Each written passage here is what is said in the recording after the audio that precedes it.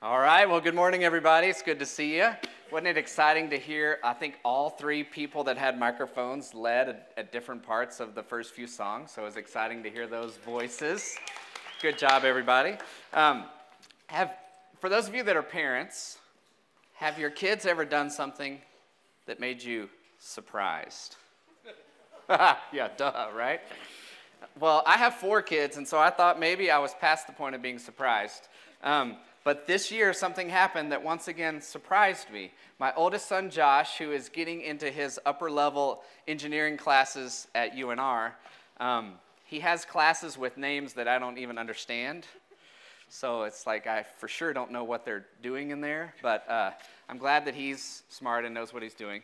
But Josh is in these classes. Now, you need to realize they just had a year, almost a year and a half of online class.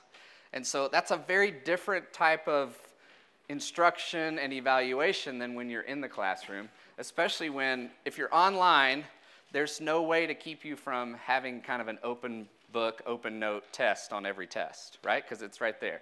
No one can stop you. It's just kind of understood. Well, now, after a year of having class like that, Josh is in kind of one of the upper level classes where everything comes together and all this knowledge you're supposed to have is being used to apply to these new problems, and he's suddenly supposed to have them memorized. He's suddenly supposed to just know them, even though that's not how the real world works. But anyway, so he's in this class, and Josh is a presidential scholar, so he has a lot of scholarship money that he's trying to keep up with, and he has to have a certain GPA, and when he came home one day, this is what surprised me. We were just sitting on the couch, visiting, and he said, well, failed a test. Like, what? This is something we've never heard Josh say. Tests just come easy to him. He said, well, failed a test. Lowest grade I've ever even thought about getting. It was below 50. And that's percentage. Not like 47 out of 50 or something. It was a percentage. And so we were like, well, what's that going to do to your GPA? You know, I'm thinking dollar signs all of a sudden, naturally. But also, what's that going to do to your GPA, your graduation, all that kind of stuff? And he said, well, the professor came the next time and said, this is the lowest average score on my first test that I've ever had in the history of teaching. And so he kind of was berating the class, but then said, so there's going to be some help provided in the form of a curve. Yeah. Whew. And what Josh found out was that even though he had a really terrible grade, it was actually one of the better grades in the class, if you can believe that. 47 was one of the better grades in the class. And so when it got curved, it made his situation look a whole lot better. When you're in class, when you're taking a test, a curve can be a really nice surprise. Right?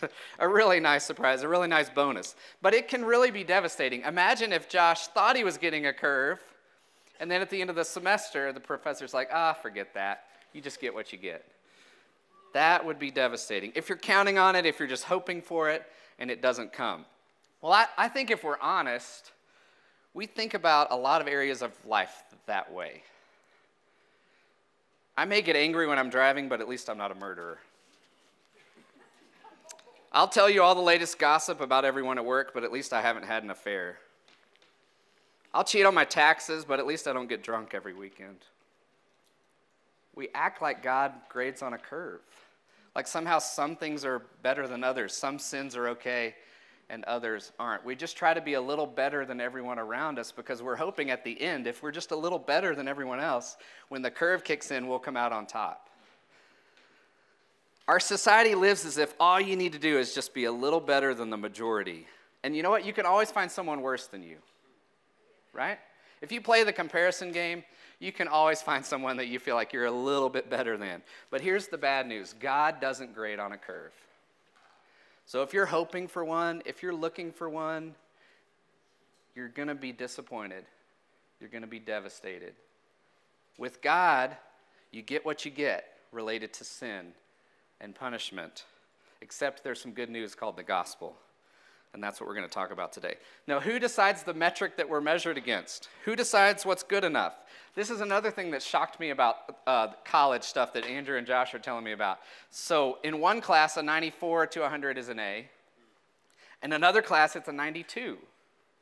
And then over here in this class, it might be a 90. To me, that makes no sense. That wasn't true when I was there. I guess they've invented that in the years since.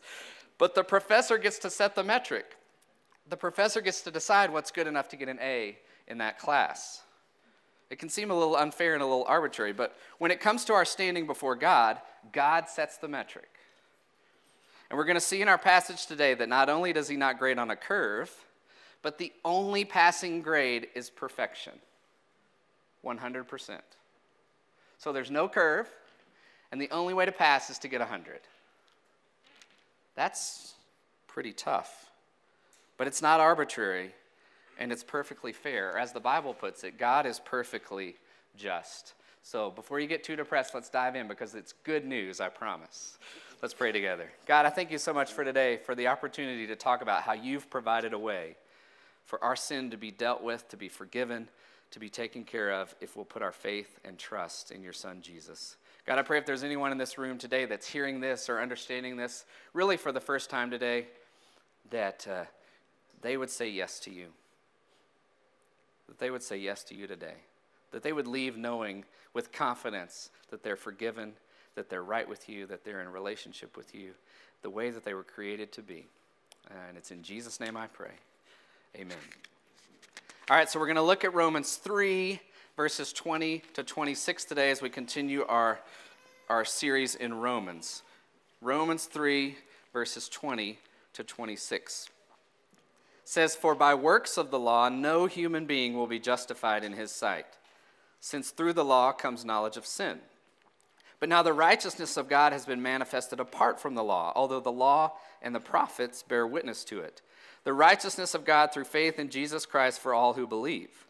For there is no distinction, for all have sinned and fall short of the glory of God, and are justified by his grace as a gift through the redemption that is in Christ Jesus, whom God put forward as a propitiation by his blood, to be received by faith. This was to show God's righteousness, because in his divine forbearance he had passed over former sins.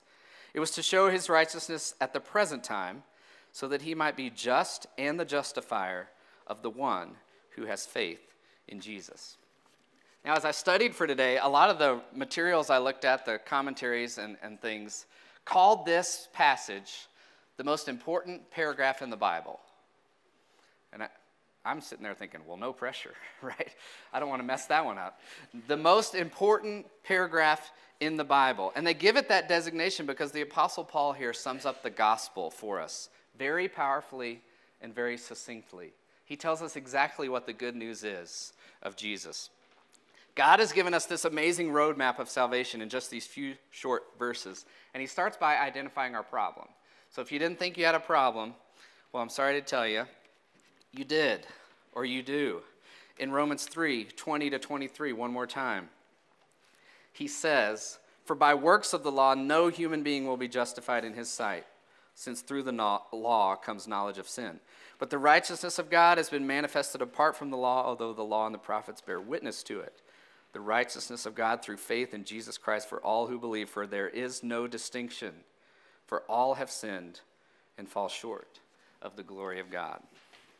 Paul says our problem is that we have sinned and we all know it. We have sinned and we all know it. As we go through Romans, we're not going verse by verse, and to get to this spot, we skipped a big chunk of a couple of chapters. But verse 20, the reason I'm including that is it's a great summary of Paul's main point of the parts that we skipped, the parts that we jumped over. See, God gave the law so that we would know the standard by which we are measured, his perfection. That's that 100%. And the law's main focus was not to cleanse people, but it was to point out our need to be cleansed by pointing out God's righteousness, God's holiness, God's perfection. And we all fail to measure up to the standard. There's no way for us to make up the difference on our own. No one could be justified by the law because breaking one is too much. It's everyone. It's you, it's me. We're all in the same situation. We all have that same problem. You know, Derek talks about this misconception in our culture that in order to be okay with God, you just need to be sure on the scale that your good outweighs your bad. Like if this is your good, need it to just be a little heavier than your bad. That's the way a lot of people think. The problem is God's scale is calibrated differently. God's scale is calibrated to perfection. So you can load up the good side with everything you can think of, and all it takes is one thing on this side to tip the scale out of balance because of the way that scale is calibrated. Here comes the law. It shows us that all it takes is that one sin, that one broken moment, that we don't measure up to God's righteousness.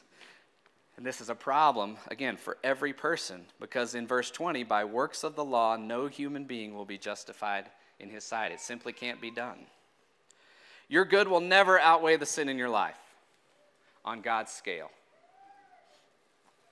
because God doesn't grade on a curve. That's tough to hear, right? It's tough to hear.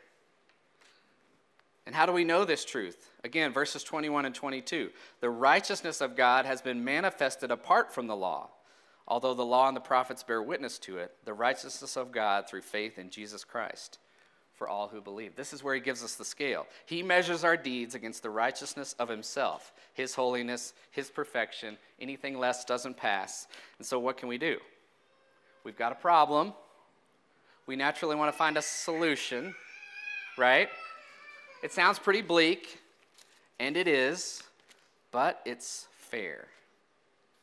So I think we can be thankful for God's honest diagnosis of our situation. We can be thankful that God lays it out and says, this is how it is.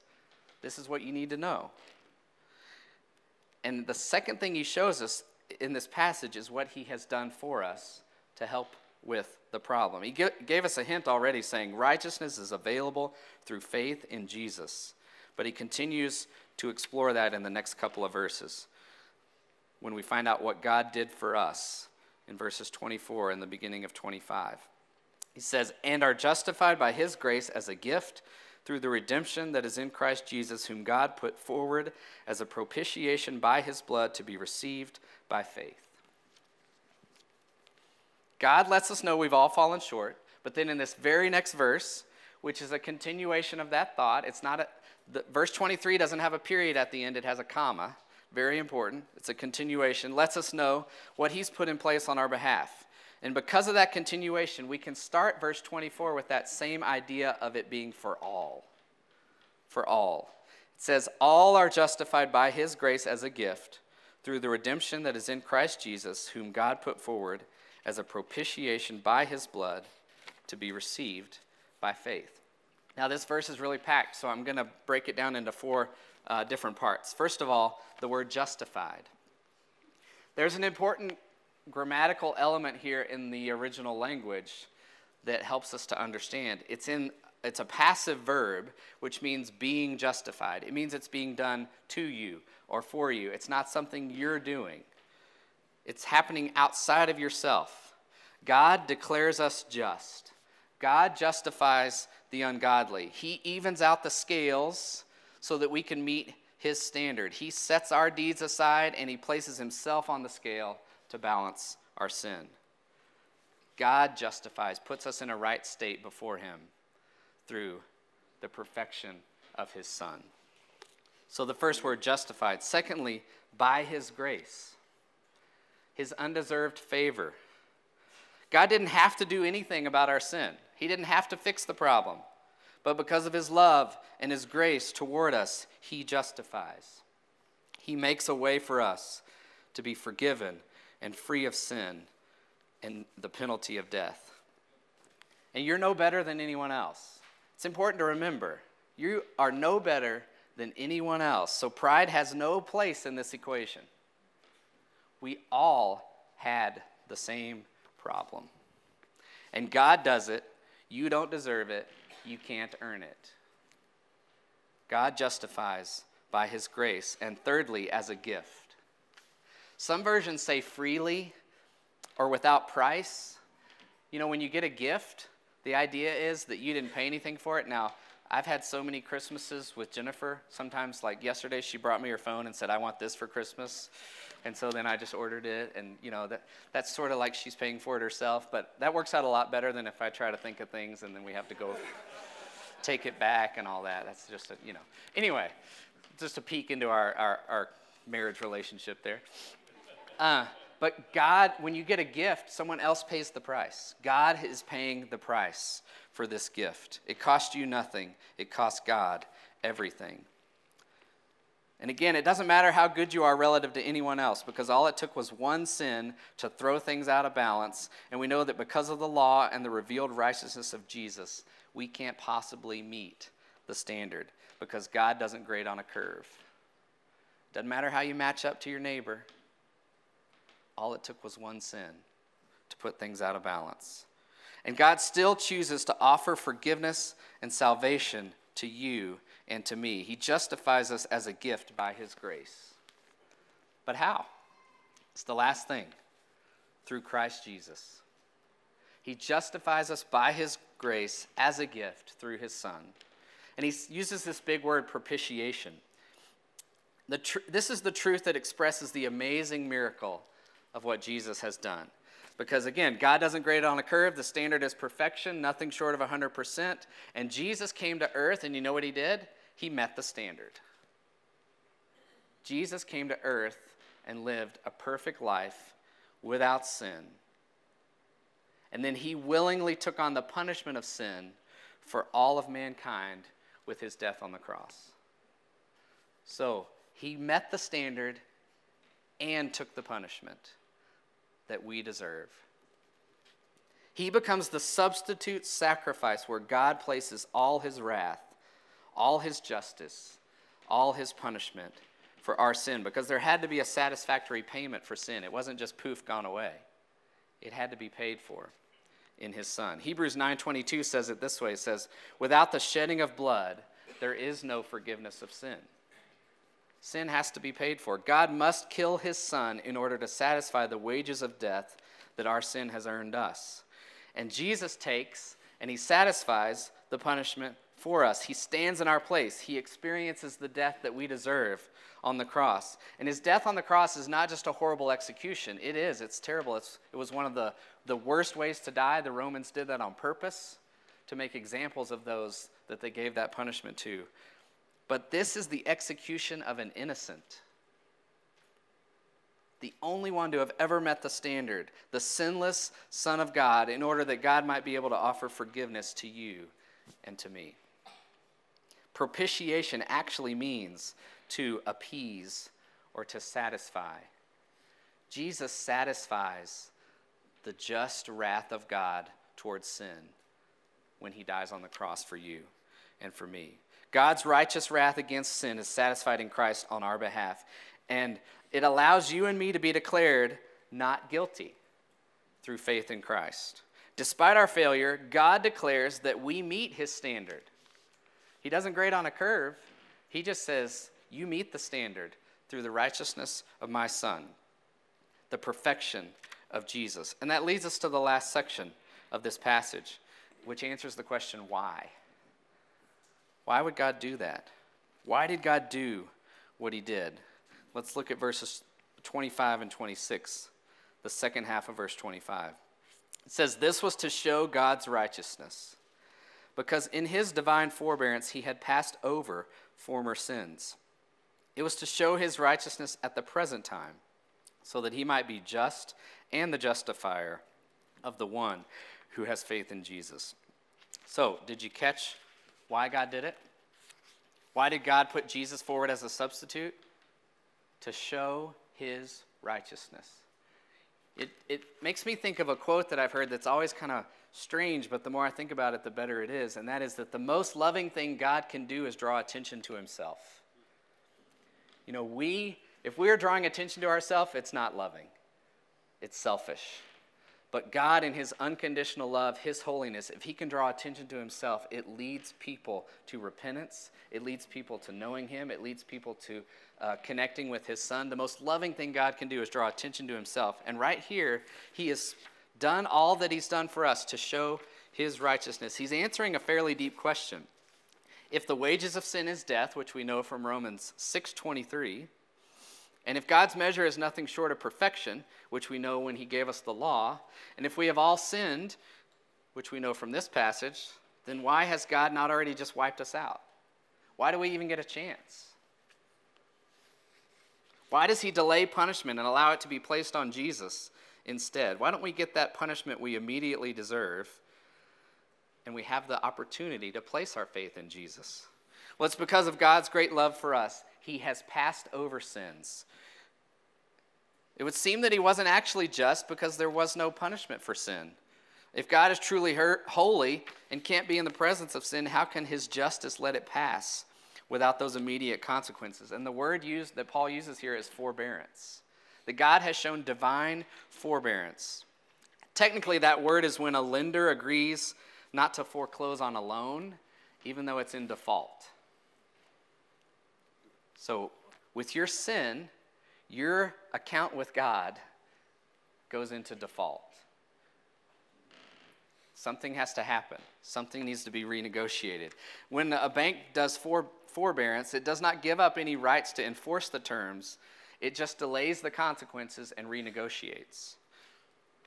God doesn't immediately punish sin, but he did not give up the need for justice. Sin still had to be dealt with, and he dealt with it through his Son so that our accounts could be set right. God has shown divine forbearance. And I'm really glad, because I would have been a puff of smoke a long time ago. Right? Without divine forbearance, I wouldn't have made it to this stage.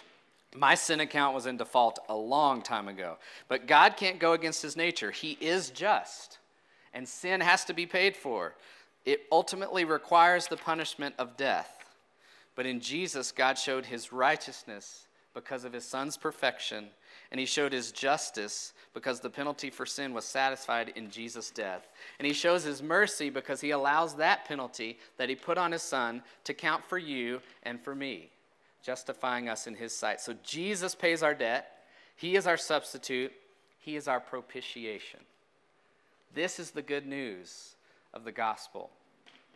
And he does all that to point out his righteousness, his love, his mercy. Only God can be both just and justifier. That's why that phrase at the end is so critical. He is just because sin is punished. He's justifier because he allows the punishment that was put on Christ to count for what you deserved for your sin. And the word there for show says to show his righteousness. It indicates he's pointing it out. It's like he's pointing at the cross where the penalty for sin was paid, and he says, right there on the cross is the proof of my justice and my mercy in the exact same divine act. He doesn't abandon his justice, but at the same time, through faith in Jesus, we have the opportunity to experience his mercy and forgiveness. So you see why this might be called the most important paragraph in the Bible? It answers so many big questions about sin and forgiveness and our salvation. It shows us that God doesn't grade on a curve. Nothing short of perfection is good enough. But Jesus took the test. Jesus came and became one of us and lived a perfect life without sin. He got 100%. He met the standard. And God allows that perfection to count for you and for me when we surrender to him in faith as Lord and Savior. That's the good news of the gospel. Which naturally leads to a couple of questions and maybe some responses for you that God might be leading you to. Maybe you've been operating in life like it is graded on a curve. Maybe you've been trying to just sort of have your good outweigh your bad, just be a little better than the person next to you. You know, you can always find someone that you're a little better than, and that makes you feel okay. But you realize today that nothing you can do will make you right with God. And you want to surrender and follow Jesus. You want to take care of that problem, that sin problem that we all have, that we all start with today. Well, that's one of the reasons we exist. We want to help you with that. There's a couple of different ways you can respond. As we start the next song, Derek's going to be right over here talking to people about baptism if they want to talk about that, and then right in the back, I'll be back there. You're welcome to come talk to either one of us. about any of these spiritual decisions, you can mark on your Connect card. It's part of the program you were given when you came in, and we'll get in touch with you if you want to deal with it that way. But we want to help you. That's why we're here. Maybe you've already put your faith in Jesus, but you haven't let anyone know that he's your Lord and he's your Savior. Well, we just happen to have a full baptistry today because we're baptizing 5 people in the second service. No one scheduled for this service, so maybe it's there for you. I don't know. We have this tub full up here, and that's what baptism is all about, to tell the world that you've accepted Christ and are now declared right with God through his saving power. Again, we want to help you with that. Derek's going to be right there next to the baptismal, whatever we call it. It's a horse trough with water in it. But we did put it up on a stage when we got the new building, so that's pretty cool. We're excited to help you through that. You may not be ready. You didn't bring any clothes. You didn't think that was going to happen. We have clothes for you. It can happen today if God's telling you that today is the day you're to tell others that you've accepted Christ and declare it publicly through baptism. So come talk to Derek or talk to me in the back. You know, it's tough to hear that God demands perfection, and there's nothing else good enough. It's tough to hear that God demands perfection, and there's nothing you can do to meet his standard. But the good news is he made a way that allows his justice to be satisfied while also offering us mercy and forgiveness at the same time. He made a way through his son Jesus for us to be saved. That's why we call it being saved. Saved from the penalty of sin through faith in Christ. It cost us nothing, but it cost him everything. You know, we just finished our series on heaven before we jumped into Romans. And heaven is the future and the hope for those that have accepted Christ as Savior, that are justified and are right with God. And today, I think it's good to be reminded that it's not the good people, it's not the, quote, good people that go to heaven. It's the forgiven people. It's the people that have placed their faith in Christ and said yes to what he did for them on the cross. And I want to close today by simply reading our passage one more time in a different version. Again, what many call the most important paragraph in the Bible. And maybe you want to just kind of zone out a little bit and just listen, close your eyes, and connect with God as you hear these words one last time. This is the good news of the gospel, and maybe God is calling you to respond today. For no one can ever be made right with God by doing what the law commands. The law simply shows us how sinful we are. But now God has shown us a way to be made right with him without keeping the requirements of the law, as was promised in the writings of Moses and the prophets long ago.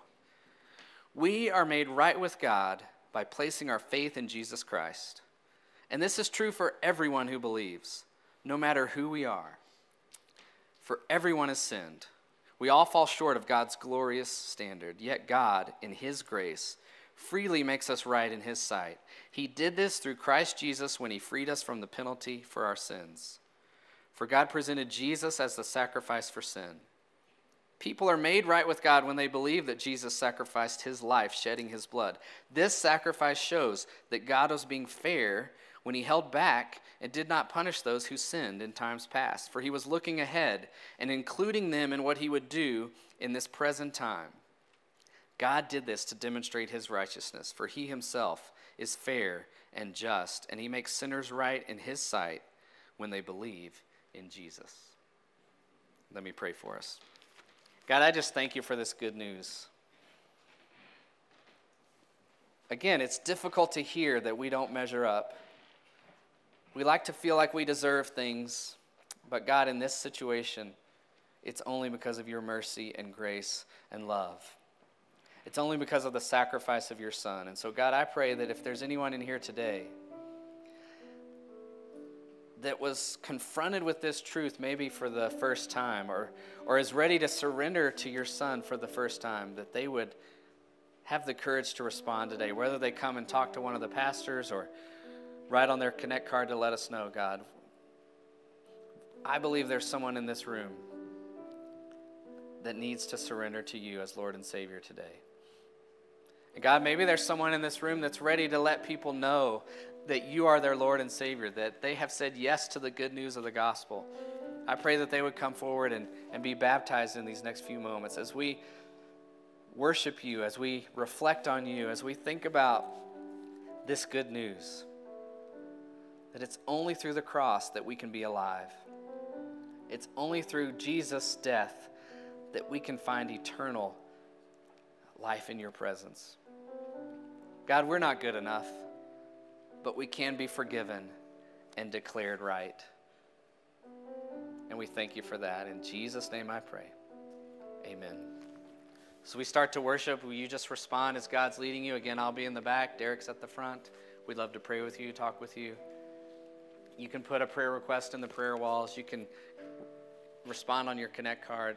But just more than anything, do what God is calling you to do. And let him change your life today.